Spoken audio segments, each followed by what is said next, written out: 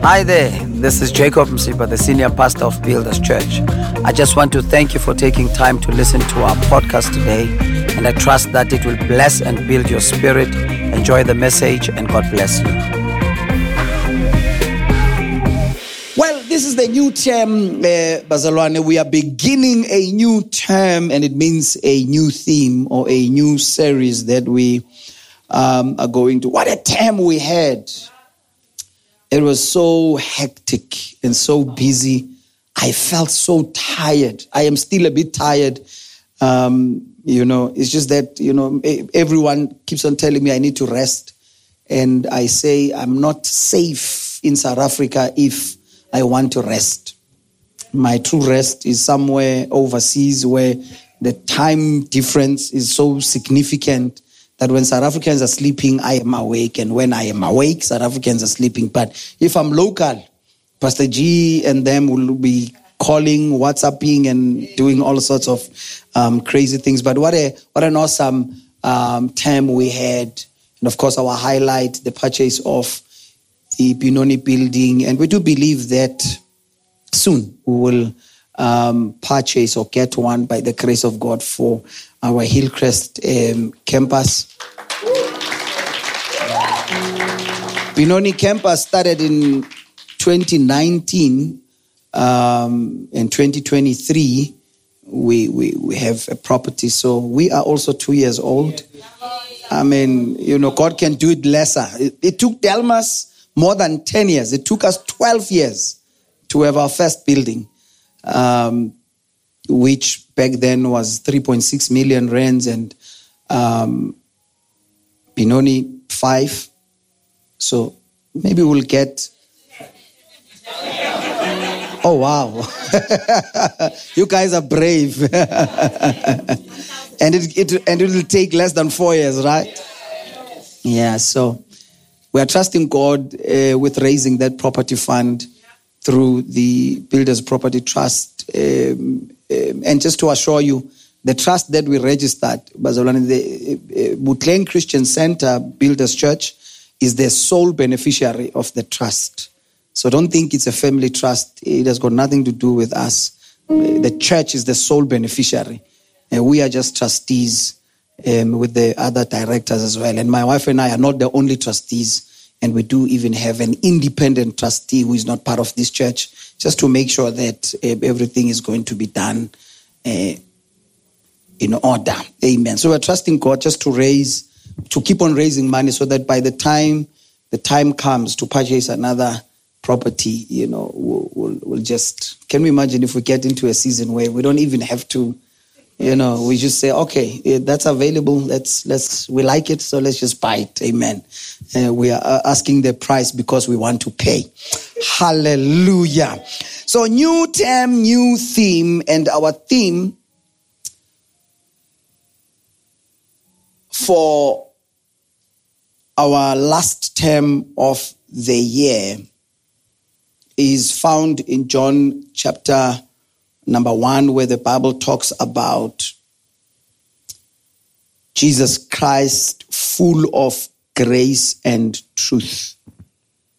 So our theme will be grace and truth for this term, which is the last term. We said this is the Jesus year, right? This is the Jesus year. So we are still on that tip of knowing Jesus, knowing him, who he is and what he has done. We want to just take advantage of this year to make sure that we get closer and closer to him, especially in knowing who he is and what he has done for us as his people. So don't worry about, if I say it's going to be the theme for the whole term. Do you mean, Fundis, are we going to be just talking about grace and truth for the whole term? Let me promise you, it's going to be good. You don't want to miss any of it. Amen. You don't want to miss any of it. I promise you, it's going to be good. I have quite a lot of ground to cover. I pray that we are going to be attentive, try as much as possible to write down, but if I were you, I was just going to listen more and then maybe make sure that you are going to download the podcast, then take notes. Because today I'm just going to say quite a lot of things, and if you're going to try and write everything, just write the key points, right? But don't try and write everything. Just download the podcast, listen to it so that you can then get all the necessary notes. Amen. Let's go to the book of John chapter number 1. John chapter number 1. It's a very popular scripture. We know that from verse number 1, it talks about in the beginning there was the Word was with God, the Word was God, and so forth and so on. And in verse number 14, it says, and the Word was made flesh and dwelt among us, and we beheld his glory, the glory as of the only begotten of the Father. Listen, and then it says, full of grace and truth. Full of grace and truth. Jesus, as the word that proceeded from the mouth of God, the Bible tells us that when he dwelt or tabernacled among us, he was full of grace, and not grace alone, but also truth. And then in verse number 17, it says, for the law was given by Moses, but grace and truth came by Jesus Christ. Man, this is going to be good. Father, we thank you for the reading of your word. We pray that you speak through my mouth, think through my mind. Give us understanding, oh God. Put everything into perspective for us. And it is in Jesus' name that we pray. And the people said, amen. If you've been a Christian for quite a while, you will agree with me that the subject of the law and grace, the law versus grace, which many, tend to describe it in that way, or any kind of doctrine around it, has become one of the most controversial topics in the body of Christ, especially in the 21st century church. Both leaders and believers alike are always at loggerheads when it comes to this subject of the grace of God and the law. If you don't know what I'm talking about and you don't have a clue what I'm referring to, blessed are you, because then it means you are going to be properly equipped by the time you get to be exposed to anything related to this topic. Because what I know is that it has become one of the burning topics, burning issues in the body of Christ.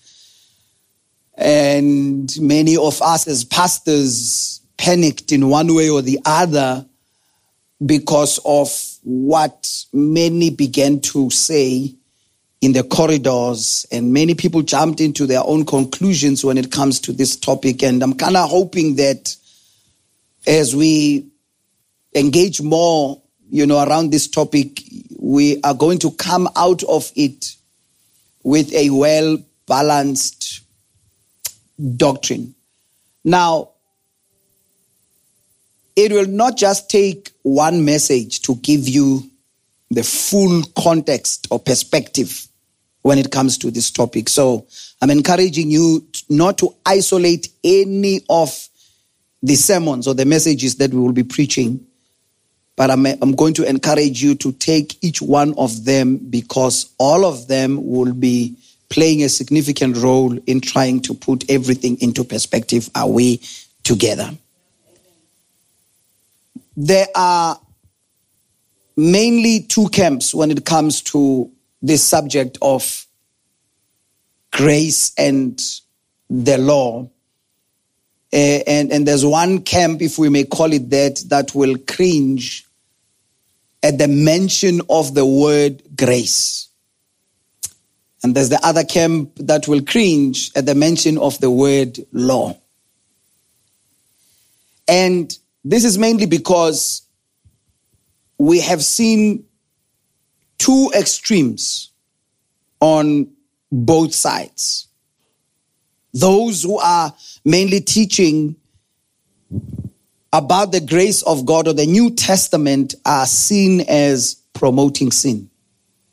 They are seen as promoting sin, that if you're going to be talking about the grace of God, putting emphasis on the grace of God only, then you are giving people a license to sin. Number two, those who are mainly talking about the law, or they are even preaching or teaching from the Old Testament, that is, are seen as promoting legalism.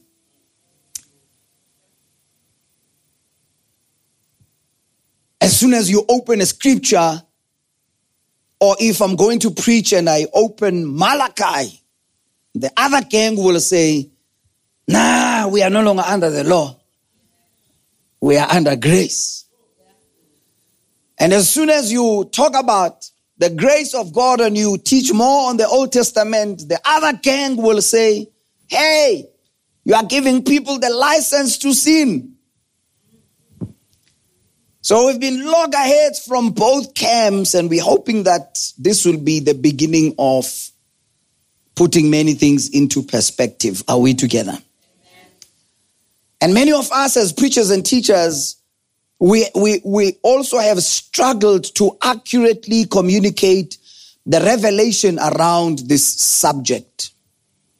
And our understanding of it will always come across as unbalanced. If I happen to talk about the grace of God, it will always come across as if, like I said, I'm promoting sin simply because we don't take time to truly teach on this in a balanced way.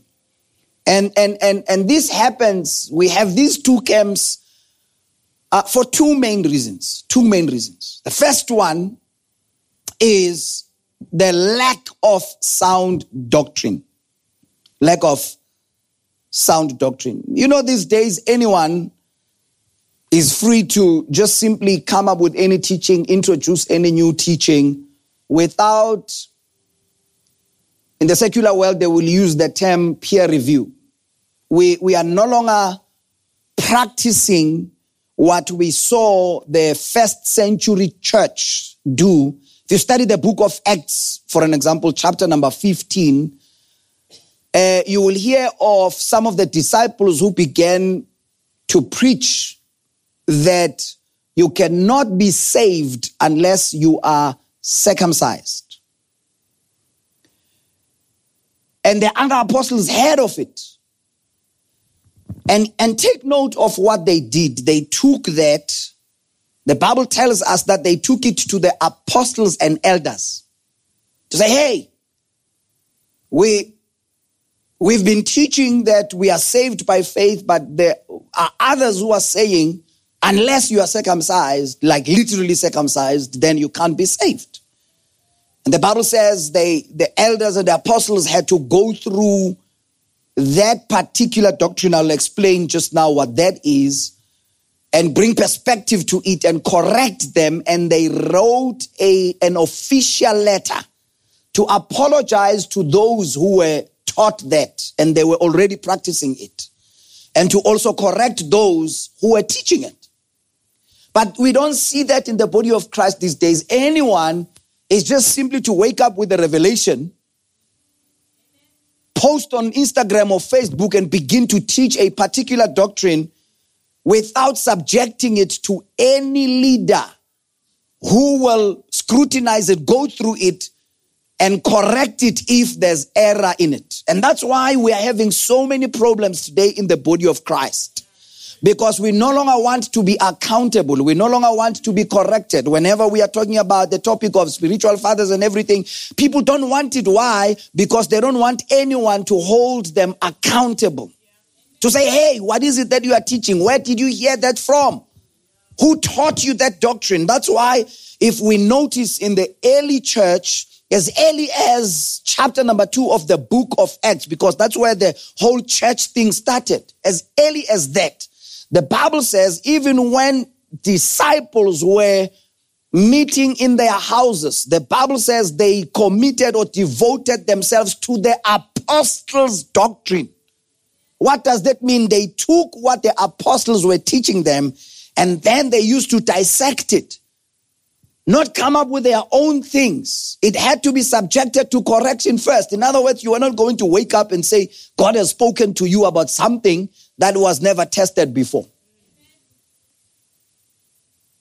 Because today people are free to, there's content for days in the internet. Anyone is free to download anything from anyone and listen to it. And let me tell you, the greatest tragedy that can ever happen in your life as a believer is to be in one local church and follow a doctrine that you've downloaded from the internet. That's the most tragic thing that can ever happen. I will advise you that if you are not comfortable with what is being taught in your local church, change it. Change the church until you can find one that you can be comfortable with what they are teaching you and apply it in your life, because God sends you to a local church for a specific reason. So if there's something, or if you need clarity in anything that I have said, and you are not comfortable with it, you don't understand it, I won't take offense if you come to me, knock on my office, make an appointment, give me a phone call and say, Pastor, when you said this, what did you mean? Because even when it comes to God himself, he's going to hold me accountable on everything that I have taught you. So by the time I come and stand here, I have had to check myself, and I've gone through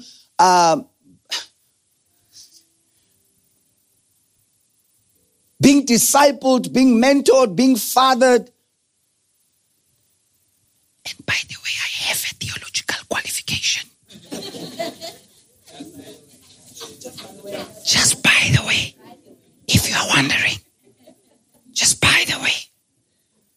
So I don't just wake up and just come and preach and teach here. Just anything that's untested. Daniel says, I understood through books. The Bible says, study to show yourself approved, rightly dividing the word of truth. And it is my responsibility as the steward of the mysteries of God to make sure that each time I stand here to preach and to teach, I know what I'm talking about. But what am I referring to when I'm talking about doctrine? What am I referring to when I am talking about doctrine? Doctrine is simply, or that word simply means teaching or instruction. It is an instruction that we are given around a particular subject. So there's doctrine on faith. There's doctrine on God. There's doctrine on Satan. There's doctrine on demons. There's doctrine on angels. So each time you want to engage in any particular subject in the Bible, you have to find the right doctrine around it so that you don't just guess and talk about angels in a manner that it is not revealed from scriptures. There's something that funerals are interesting. You know, when we are in funerals, we are so emotional that we stop thinking. Especially if you've lost your loved one. So you want to say all the right things that are befitting even when we violate scriptures. You will be in a funeral and hear somebody say, especially if a child has passed on, somebody will say they have passed on to become an angel in heaven. Where do you get that? It's nice to say. It's a very beautiful, but the scripture, there's nowhere where the Bible says that children die to go and become angels in heaven. There's nothing like that. Angels were created by God. And as we speak, they are not added. It's done. There's like enough angels for until Jesus comes back. And some of them were kicked out of heaven. And they were never replaced. So we've got to know the correct doctrine around any subject. And this is what I'm talking about when I say sometimes the lack of sound doctrine makes us to be too excited and start talking about things that are unchecked, untested, because we felt goosebumps at that point and we were so excited. It sounded right. But you don't know the struggle that we have as pastors when you are sitting down during a funeral and people are, during their speeches, saying all of these things and you have to stand up and preach at the end. You're like, wow.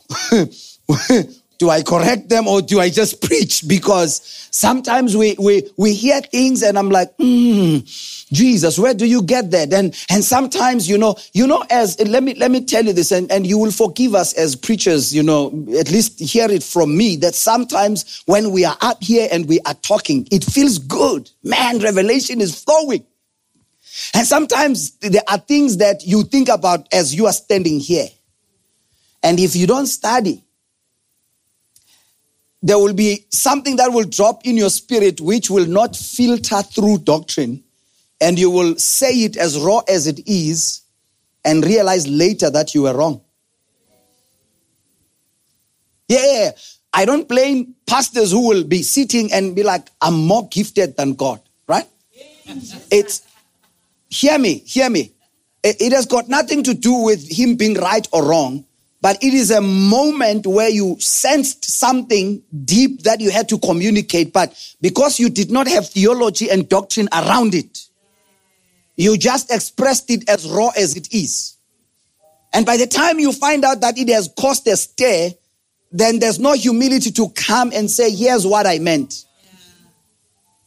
So that you can put everything into perspective. That's why the Bible talks about the Berean church, that each time somebody preached, they went back home to search the scriptures to check whether what they were taught was true. But the church of today, we just absorb anything and everything because somebody was loud, because we were screaming, standing up on our feet, clapping our hands, and we are not checking doctrine. We're following churches, you sign I connect form without going through our tenets of faith. What do we believe in? Sometimes you'll become a member of a church and discover later that they believe in Satan. Yeah. So even in this church, on our website, there is a list of the tenets of our faith. Here's what we believe in. I love the last one, especially on that one. I will not tell you what it is. I'll just leave it up to you. And the basic goal of studying doctrine, number one, it is to give us an orderly understanding of basic biblical truth around something. Number two, it is to ground us in our faith solidly upon the word of God, so that you will be grounded, not tossed to and fro by any wind of doctrine. You will know what you believe in, be grounded and be rooted, so that if somebody says anything contrary to that, no matter how moved they were, you are not going to be moved because you know what you believe in. But as long as what you believe in is based on the word of God, you don't just believe in something because you are just adamant to believe in it. There are many people today who do not consider doctrine when they are learning or teaching a biblical principle. The Bible talks about it, 2 Timothy 4 verse 3. For the time will come when they will not endure sound doctrine, but according to their own desires, because they have itching ears, they will heap up for themselves teachers. We live in such a generation where people will just simply not listen to truth, but they will just follow people because what they are saying is exciting to their soul, to their spirit. Are we here? Caring less about sound doctrine. Titus chapter number 1 verse 9 says, holding fast the faithful word as he has been taught, that he may be able by sound doctrine, that's what the Bible says, to both exhort and convict those who contradict. So as a believer, I need to make sure that I have, or I am learning, or I am following sound doctrine, so that if there's anyone who contradicts, I will be able to exhort them, not emotionally, but through truth. I'm not going to be emotional about it, but I'm going to sit you down and take you through the process of why do I believe in what I believe in. Are we still together, Musne? Titus 2 verse 1. But as for you, Paul says, speak the things which are proper for sound doctrine. Speak the things which are proper for sound doctrine. Should it happen that you get a chance to come and speak here at church, standing here in the front, Paul was simply saying, make sure that you speak things that are proper for sound doctrine. Because one day, even as your pastor, I'm going to be lost and ask you, what did you mean by that? Don't tell me the Spirit led me to say it. Because the Spirit of God does not say anything that is beyond the truth revealed in the Bible. I always tell people the safest prophecy is Bible prophecy. That's the safest prophecy ever you can get. The one that agrees with Scripture. If I can't connect your prophetic word to the word of God, I'll keep on praying over it until I find that revelation. Because everything, let me tell you, everything that God will ever want to say in us, He has already said it in the Bible.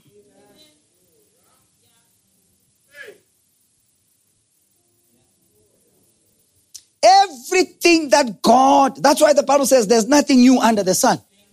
Everything that God will ever want to say to us, He has already said it. That's why the Bible says everything that we need is in the Bible. It's in the scriptures. It's in the word. Amen. So, we need to be lovers of the word. As you know, if there's one thing that the charismatic church needs, is the word. Man, we are good with everything else. Man, look at us. I mean, we are good. Look at our hairstyles. Look at our projectors, our lights. Look at our sound. Look at us. But if there's one thing that we need to go back to is the word of God. Because as charismatics, we know how to have good church and disregard the word. So there has got to be that restoration of the word of God or of the truth. Amen. The second reason why do we find ourselves in this whole controversy that lacks balance? Second reason is biblical hermeneutics. Now, I said to us, we need to go back to the word. Right? But without biblical hermeneutics, what do I mean by that? Hermeneutics is simply the art and the science of interpreting the Bible. There's a science you can't just interpret the Bible because of how you feel that morning. You know, you read a verse and then you run with it. Hermeneutics helps you to interpret the scripture by, first of all, observing the rules of interpreting the Bible. And the golden rule, if I were to give it to you, there are many others. There's contextual, there's first mention principle, and so forth and so on. But the golden one that I can give to you, let scripture interpret scripture. Okay. Many of us would like, what was that? Let the Bible interpret the Bible. So if you want explanation on a biblical principle, don't go to a book or a sermon. Go to the Bible. Find another verse that will further explain to you what God meant with another verse. And don't jump to any conclusion. Yes, you can read other books to give you understanding, but be guided by the word of God. The Bible says, at the mouth of 2 or 3 witnesses, a thing shall be established. Now, we've seen people who take one verse out of context, because it said it in one line and did not and violated, for an example, the complete mention principle. What does the complete mention principle? It simply means I'm going to check every verse in the Bible that talks about this subject before I jump into any conclusion. I'll give you one example. The Bible says, do not call anyone your father. There's a verse where Jesus says that. Do not call anyone your father, right? And I've seen many people taking that verse, violating it. To say, especially when they're trying to criticize the principle of spiritual fathers. They're saying, no, the Bible says don't call anyone your father. Oh, wow. You see, hermeneutics is a problem there. It has got nothing to do with the Holy Spirit. It has got nothing to do with the anointing. It has got nothing to do with how powerful you are. You've just violated hermeneutics, complete mention principle. To say, look at other verses where God talks about fathering. Because then that would mean Elisha was committing sin when he was calling Elijah his father. Then it means Paul was committing sin when he was calling Timothy his son. Right? It means you've been committing sin since you were growing up, calling your biological father your father. I always tell people, especially me as a black person, try and call your father by his name.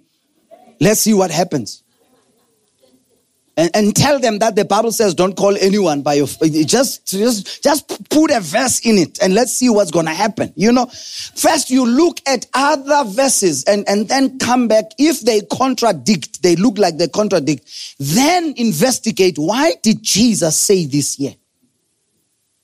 Then you will understand that there was something. I mean, it was Jesus that when another man came to him and said, good teacher. And he said, don't call me good because there's only one who is good, my Father in heaven, right? It is the same Jesus in John chapter number 10 who says, I am the good shepherd. Yeah. So before you say, no, you can't say that a person is good because he said there's only one who is good. Before you jump into that conclusion, look at other verses and then... after you've done that, go back to that one and say, why does this one then look like it is contradicting? And then what do? You read the whole chapter. When you read the whole chapter, you get the context. What did he say before he said what he said? And what did he say after? The problem is that with us charismatics, we are one verse people. Sometimes we quote verses that we've never read. Yeah. You hear somebody says, no weapon formed against me shall prosper. If many of us, I can ask you, where is that verse?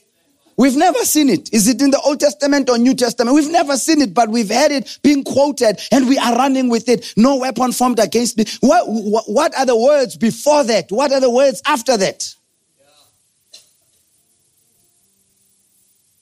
We need Jesus, like in the true sense of needing Christ. We need him. So we need to, and the Bible puts it this way, in 2 Timothy chapter number 2, verse 15, study to show yourself approved unto God. Study. Another translation says, be diligent. Kutalela ukfunda. Kutalela, to study the scriptures. Dig in, study, know the word. Dig in, be filled with the word. Study it. Not because of the sermon or anything. Just be the student of the word and take note of the rest of the scripture. It says, study to show yourself approved unto God, a workman that needs not to be ashamed, rightly dividing the word of truth. Rightly dividing the word of truth. How do I do that? By studying the word. Study the word. Don't just rush to be a preacher. Study the word. Be the student. Don't just, rush to be quoting scriptures all around. Don't rush. Don't study to show. The Bible says to show yourself approved. So can it be that there are many people who are preaching, but they are not yet approved? So speaking on behalf of God, and they say, thus says the Lord, but they have not studied the word. In your library, there's not even a single book. If you have books, they are only devotional. They are not doctrinal. They are not theological. They are not giving you anything solid so that you can be, studying theology, for an example, is not only for pastors. Any Christian, you can just go, just study, and just so that you can know what you're talking about. Even if, let's say, for an example, you are saying to me, but I can't go to varsity or anything like that, that's fine. But buy the correct books. There's a book you can buy that is, basic theology. It can just take you through the process so that you can be a rooted. That's why, Christians, we are very funny people. We're afraid of studying. We're afraid of classes. When you mention the word class,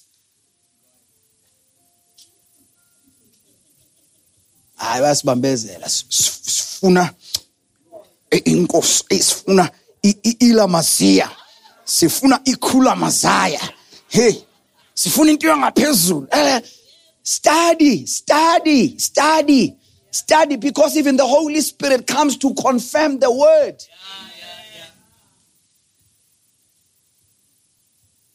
Revelation. Let me tell you, the Holy Spirit does not reveal where there's emptiness.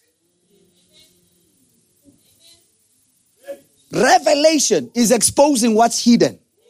So when you study, you are hiding the word in your heart. That's why David says, I hide your word in my heart so that I may not sin against you. So when you are studying, you are simply hiding the word. Even if I don't understand at the moment, I'm just hiding it in my system. Just put it. Then when the Holy Spirit comes, he takes the word, puts it into perspective for you at the right time, at a given time when you need it. So when he comes and there's nothing, then you'll start hearing things. Yeah, God said. Who? And people expect us that because you said God said, then it's gospel truth. No, I'm not one of those. If you come to me and say, God said, you better know what you're talking about. Because I'm going to ask you, where does that come from? Show me a verse at least that can confirm that what you're talking about is from God. Am I offending you? So let us be lovers of the word, so that we don't end up in these different kind of controversies. The Bible says, so that we may not be tossed to and fro by any wind of doctrine. Today you believe in this, tomorrow you believe in that. The next day you believe in this. It's almost like it's like God is confused himself. And the Bible says he is not the author of confusion. But the way that we are treating God and Christianity these days, it's as if we are serving a very confused God who keeps on revealing things that are contradicting himself and his word. One of my favorite authors, Kevin J. Conner, says, at the root of our doctrinal differences, it is hermeneutical difference. Because people use different things to interpret scripture. It's like, how do you get to interpret that verse in that way? And the Bible is a very technical book. One word can throw you off. That's why in your studying, etymology as well is very key. What is that?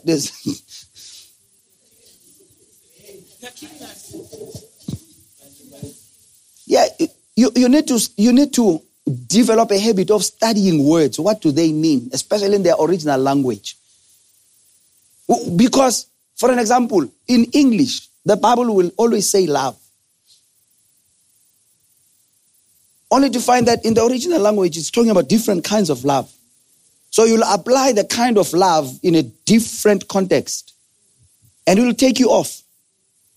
So it's very important to know what if, for the scripture that I read, in another translation it says, be diligent to show yourself approved.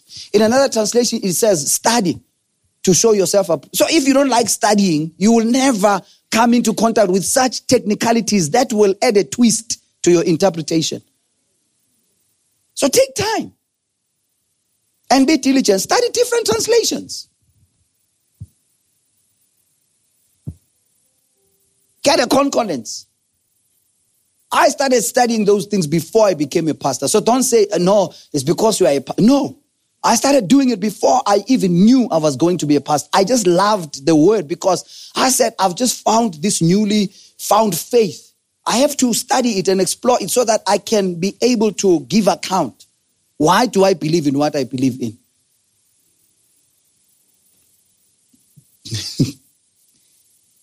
Hey. Now, because I don't have time, let's look at this, Bazalan. Here's the peril of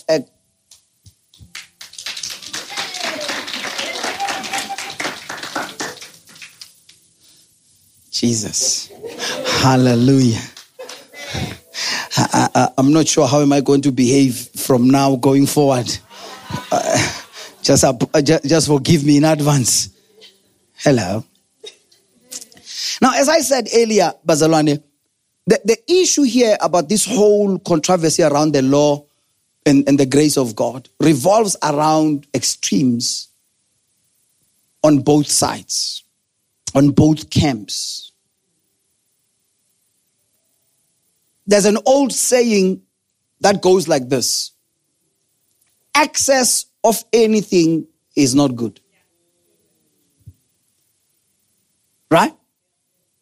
Excess is an amount of something that is more than necessary, more than permitted, more than desired. Once you have, you will have to overemphasize something, over-explain it than it's necessary.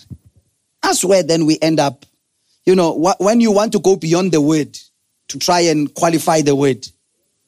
That's when we'll end up then, because then we are going to extremes. We are going to give something in excess.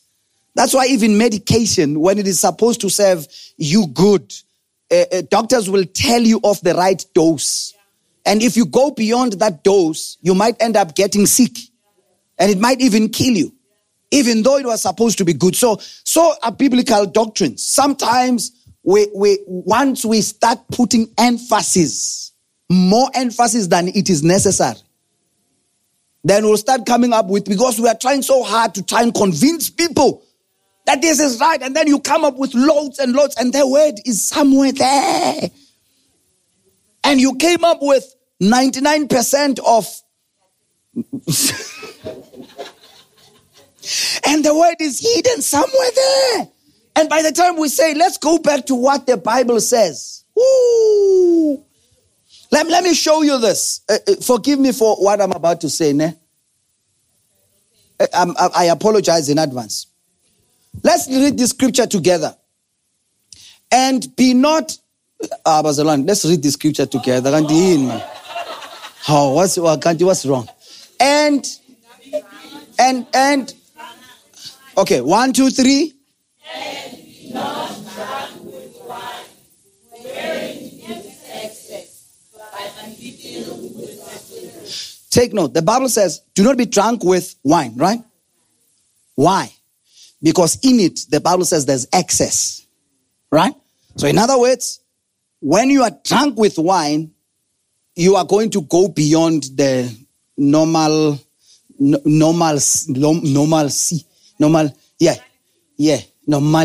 right? You will go to excess, right? That's why the Bible says avoid it.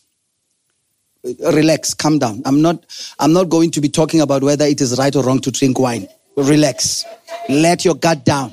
Let your guard down. Let your guard down. I'm not about to do that. I'm not about to, because you are like, Pastor, I'm not about it. Maybe one day I'll do it, but not today, right? Not today, right? So it says, do not be drunk with wine, wherein is excess, but be filled with the Holy Spirit. Now, wine in the Bible. Now, the Bible is there's a reason why God will just hoy in things, because he's not just addressing that particular thing, he's addressing quite a lot of things. Let me tell you this. Now, wine in the Bible, Pastor Tati, speaks of doctrine. I know that sometimes we say it speaks of joy and everything else, but wine in the Bible speaks of doctrine. I'm going to qualify it in just a moment. That's why I always discourage people from saying they are drunk with the Holy Spirit. That's why I said I apologize for what I'm about to say. That's why I said it. So you've forgiven me, right? Why am I discouraging people from saying they're drunk with the Holy Spirit? When the church was filled with the Holy Spirit for the first time in the book of Acts chapter number 2, the Bible says they were filled with the Holy Spirit. They started speaking in other tongues, right? They went out to the streets speaking in other tongues. The Bible says people heard him speak in their own languages. And one of them said, these are drunk. Right? Peter did not say, yes, we're drunk, but drunk with the Holy Spirit. He says, no, these are not drunk. So the Holy Spirit does not intoxicate.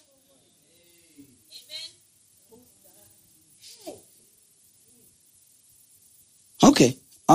So wine speaks of doctrine. Now, you will know that when we are talking about wine, there is fermented wine and there is unfermented wine, right? Fermented wine speaks of bad doctrine. This is the one that intoxicates. Unfermented wine speaks of good doctrine.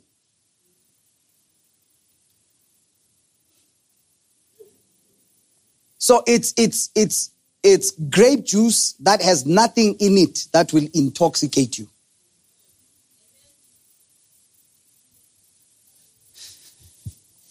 Now, Matthew 16 verse 11. So the fermented wine is unleavened. You know, let me bring it to that context. When we do, because you know that grapes can be fermented as well to become wine. Just as a side note, the wine in the Bible had no alcohol content in it.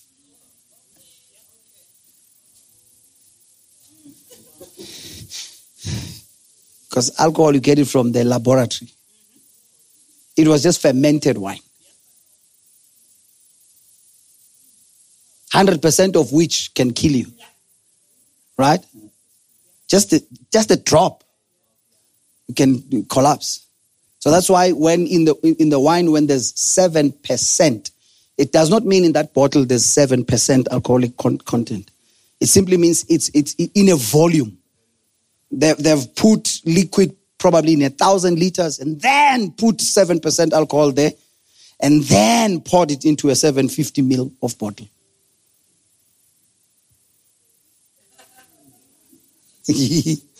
But the one that's a story for another day. But fermented wine, you know that when you want to speed up the process of fermenting something, you will put yeast in it. So that's why the Bible will speak about unleavened bread. When you are going to, especially during the feast of unleavened bread, you are not allowed to use yeast to fast track the process, to put leaven in it, right? Listen to what Jesus says. He says in Matthew 16 verse 11, I'm going to close in just a moment.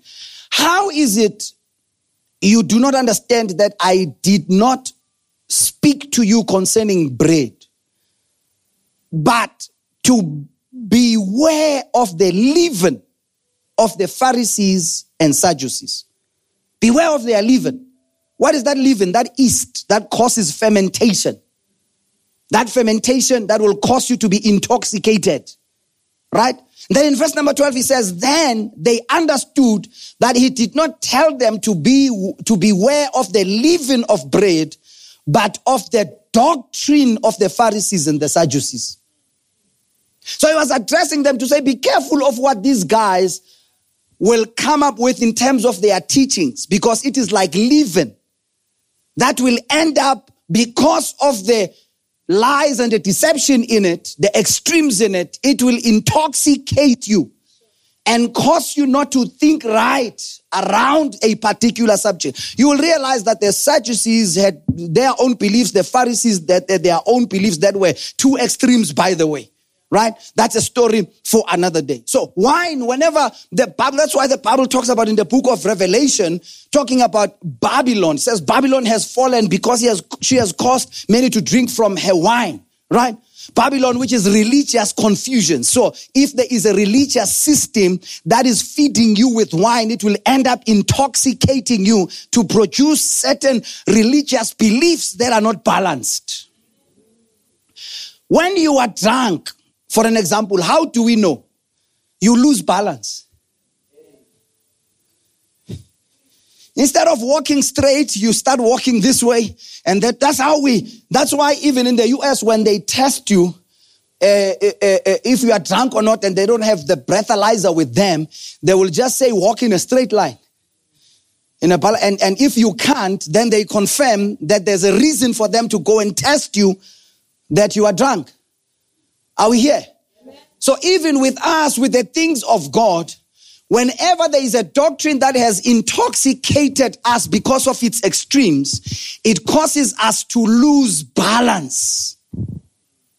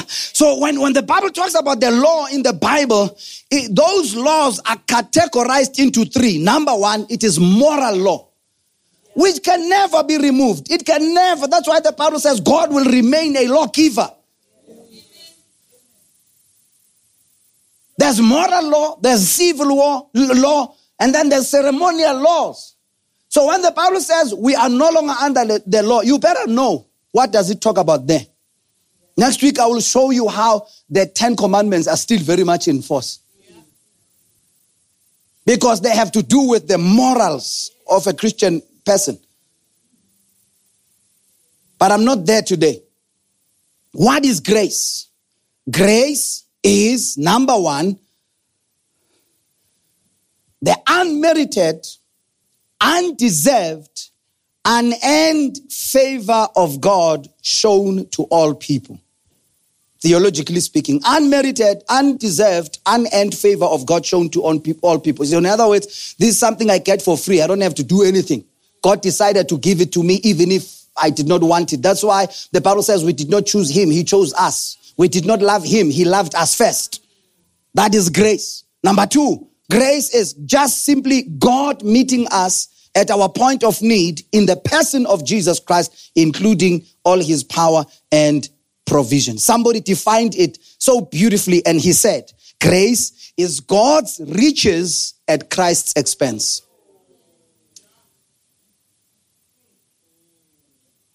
Take note that there's Christ in the equation. Because many of us, we want these riches. And when I say riches, I don't mean in monetary terms. But I simply mean the abundance of love that comes from God, the mercies of God, and all of that is from God, but at Christ's expense. In other words, I don't access them outside of Christ.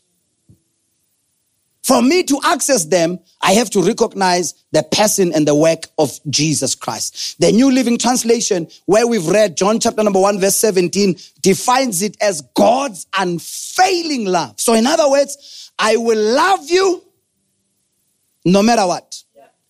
And I will never stop loving you. You don't have to do anything for me to love you. That is God. Unconditional, unfailing love. The Passion Translation puts it this way. It is truth wrapped in tender mercies. So grace is God giving us what we do not deserve. Right? That's the grace of God. Giving us what we don't deserve. Mercy, on the other hand, it is God stopping himself from giving us what we deserve. So grace and mercy works hand in hand. So grace says, I am going to give you what you don't deserve. But mercy says, I am going to prevent myself from giving you what you deserve. Right? Let me put it this way. Every soul that sins shall die. So by right, the minute you commit sin, you're supposed to die in that instant. But the mercy of God will give room to the grace of God. Mercy will say, let me give him time to repent. And then grace will say, even though he deserves punishment, but I want to give him an opportunity to repent so that he can get eternal life even though he does not deserve it. Are we together, Barcelona? Now, that's why then the Bible talks about in Ephesians 4 verse 15, it says we need to speak the truth in love. So grace is the truth in love. That is the balance. Are we here? The Message translation puts it so beautifully in terms of the law and the grace. It says, we got the basics from Moses. Jesus. So in other words, the law, according to John and according to the Message translation, it is the basics. That's why the Bible says the law was our tutor to bring us to Christ. In other words, the law was preparing us so that we can understand the work of the cross. So in other words, without the law and the Old Testament, we can never understand the relevance of Jesus dying on the cross. Without understanding what God was doing with Abraham, Isaac, and Jacob in the Old Testament, we are going to just to simply see Jesus dying on the cross, and we are not going to see any significance. It will take for us to understand Moses raising up the snake in the wilderness and saying to all of them, look, behold, look and be healed. It will take for us to understand the tabernacle of Moses in the Old Testament so that by the time Jesus says, I am the way, the truth, and the life. That's why to Jews, it was not a mystery. When he said, I am the way, the truth, and the life. That's why in some other instances, they wanted to kill him for statements that don't mean anything to us. Because when he says, before Abraham was, I am. They were like, you are mad. What do you mean? And when he said he's the Son of God, they said, you mean you are God? Because they had context of the law. But now we want to be New Testament believers. That's why Jesus has no significance in his death, and his resurrection does not mean anything. We are making the grace of God to be cheap because we don't understand the background. He says, we got the basics from Moses, and then this exuberant giving and receiving. This endless knowing and understanding, all this comes through Jesus, the Messiah. That's what the Bible says. So grace is God giving us an opportunity to receive from him as he gives us freely and abundantly. It's transactional. The grace of God allows us to have a transaction with God, to receive all that God is given. Now take note, grace is not just a biblical principle or truth, but grace is the person Jesus Christ. In the same way that grace is given according to the scriptures, Romans 12 verse 6, having then gifts differing according to the grace that is given. Ephesians 4 verse 7, but to each one of us grace was given. That's what the Bible says. But John 3:16 says, for God so loved the world that he gave his only begotten son. So in the same way that Jesus is given, so is the grace of God. Jesus is the manifold grace that was given to us. He is the grace upon grace that the more I know him, the more I get closer to him, the more I have access to the grace of God, the more I grow in the grace of God, the more I increase in the grace of God. Without him in the equation, I can never be able to even comprehend what the grace of God is, because Jesus reminds me every day. That's why he even gave us the Holy Communion, and he said, do this in remembrance of me. Why? So that each time I think that I'm all that, he reminds me that it is not because of anything that you have done, but it is because of the gift of grace through me. I died for you. I suffered for you. I was in pain for you. I bled for you. I was ridiculed for you, so that you don't have to go through all of that. So anything and everything that is happening in the life of Jesus Christ demonstrates this grace that you and I are supposed to be part of or to partake of. Forgive me, I have to wrap this up, Bazalwan. So grace is a person. We cannot speak about the grace of God outside of Christ. We cannot speak about the law outside of Christ. Christ should be at the center of our discussion and talk around grace and the law. As soon as we remove Jesus from the equation, we are left with the two extremes of grace and the law. So it's time you have a discussion with anyone debating the topic of grace and truth. If they don't mention Jesus, run away. Jesus makes it very clear. In Matthew 5 verse 17, he says, do not think that I came to destroy the law. He says, I did not come to destroy it, but I came to fulfill it. He again describes himself, which is very important, as the way and the truth. The truth and the life. Why? Because he is the true freedom that comes from the truth. He says, you shall know the truth, and the truth shall make you free. Here is where we mess things up sometimes. Let's read the Bible. Let's study the Bible. That verse does not say, you shall know the truth, and the truth shall set you free. It says, the truth shall make you free. You see, in making, there's a process. In setting free, you just unlock the door for a person to walk out. But true freedom that comes from Christ works from within. He makes you. This is what he meant when he said to the disciples, follow me and I will make you. There's a process for you to experience total freedom. You're not just going to come to the altar call and the door is unlocked and you walk free. He has to make you free. He has got to change your mind. He has got to change your belief system. He has got to work. You can't just say, as long as I have come to the altar. No. You have got to be made free. So he came to fulfill the law. We want to destroy the law. But Jesus made it very clear. That's why I'm saying you cannot talk about the law without Jesus in the equation. Because we have to start with him saying, I did not come to destroy it, but I came to fulfill it. And we need to know, what does that fulfillment talk about? Where does it go? But let's see Jesus in action. Let me leave you with these thoughts. The first one, grace or the law without Christ lacks truth. The law without Christ produces bondage. And grace without Christ produces false freedom. And the grace without truth is meaningless. And the truth without grace is mean. Let's see Jesus in action. She finds this woman caught in an act that violated the law. She was caught in adultery. And those who were experts of the law, they pick up the stones and they say to Jesus, Jesus, she was caught in the act committing adultery. According to the law, she's supposed to be stoned to death. I don't know what Jesus wrote on the ground, but he wrote something. And by the time he stood up, they had ran away, those who wanted to stone her. Probably he wrote, Sarah, Zodwa, Sbongile. In other words, even you, if we stone her, we must stone you as well. And they ran away because, take note, the Bible says, there is therefore now no condemnation, right? Yes. Let me start with this scripture. It says, Jesus did not come to condemn us, right? Yes. And then the Bible says, there is therefore now no condemnation for those who are in Christ. But here's where we are silly. We read that scripture up to there.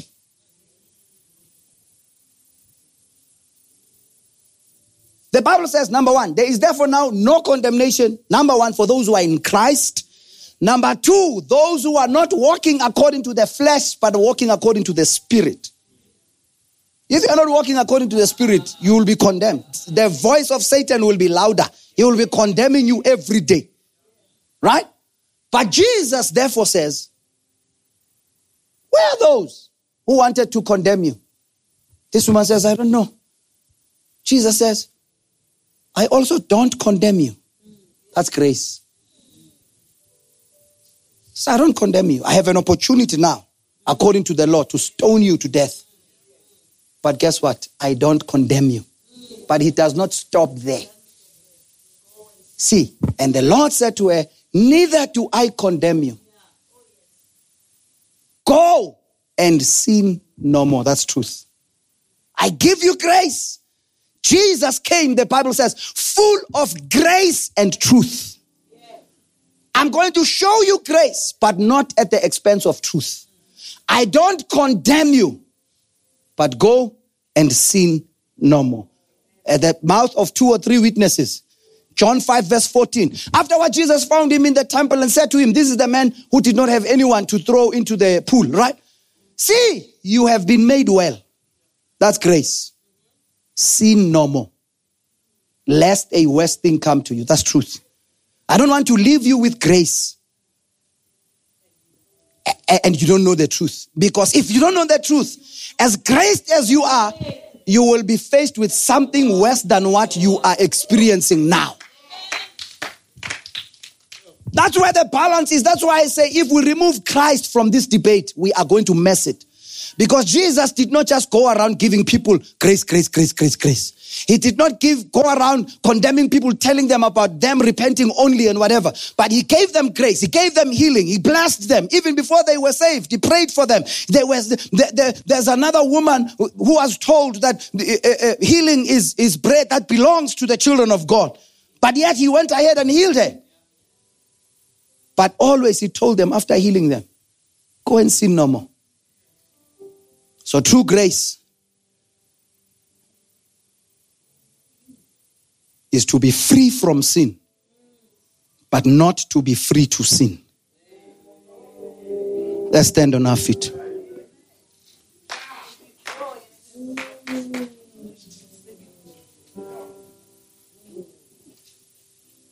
As soon as you think of grace, and you think it is God allowing you, forgiving you every day and allowing you to go back to your sins, that's not true grace.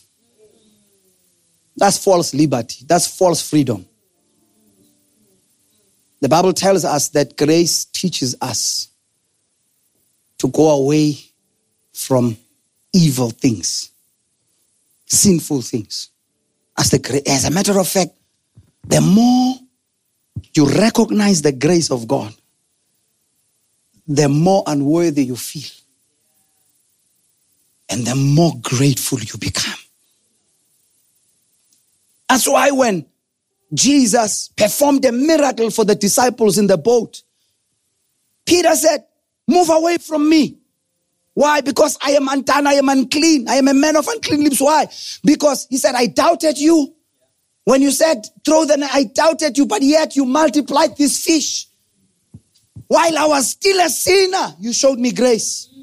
I don't deserve it. I don't deserve it. Even when Peter denied him 3 times before the cock crowed, before the cock crowed, at his resurrection, what does he say? Go and tell my disciples that I am risen, especially Peter.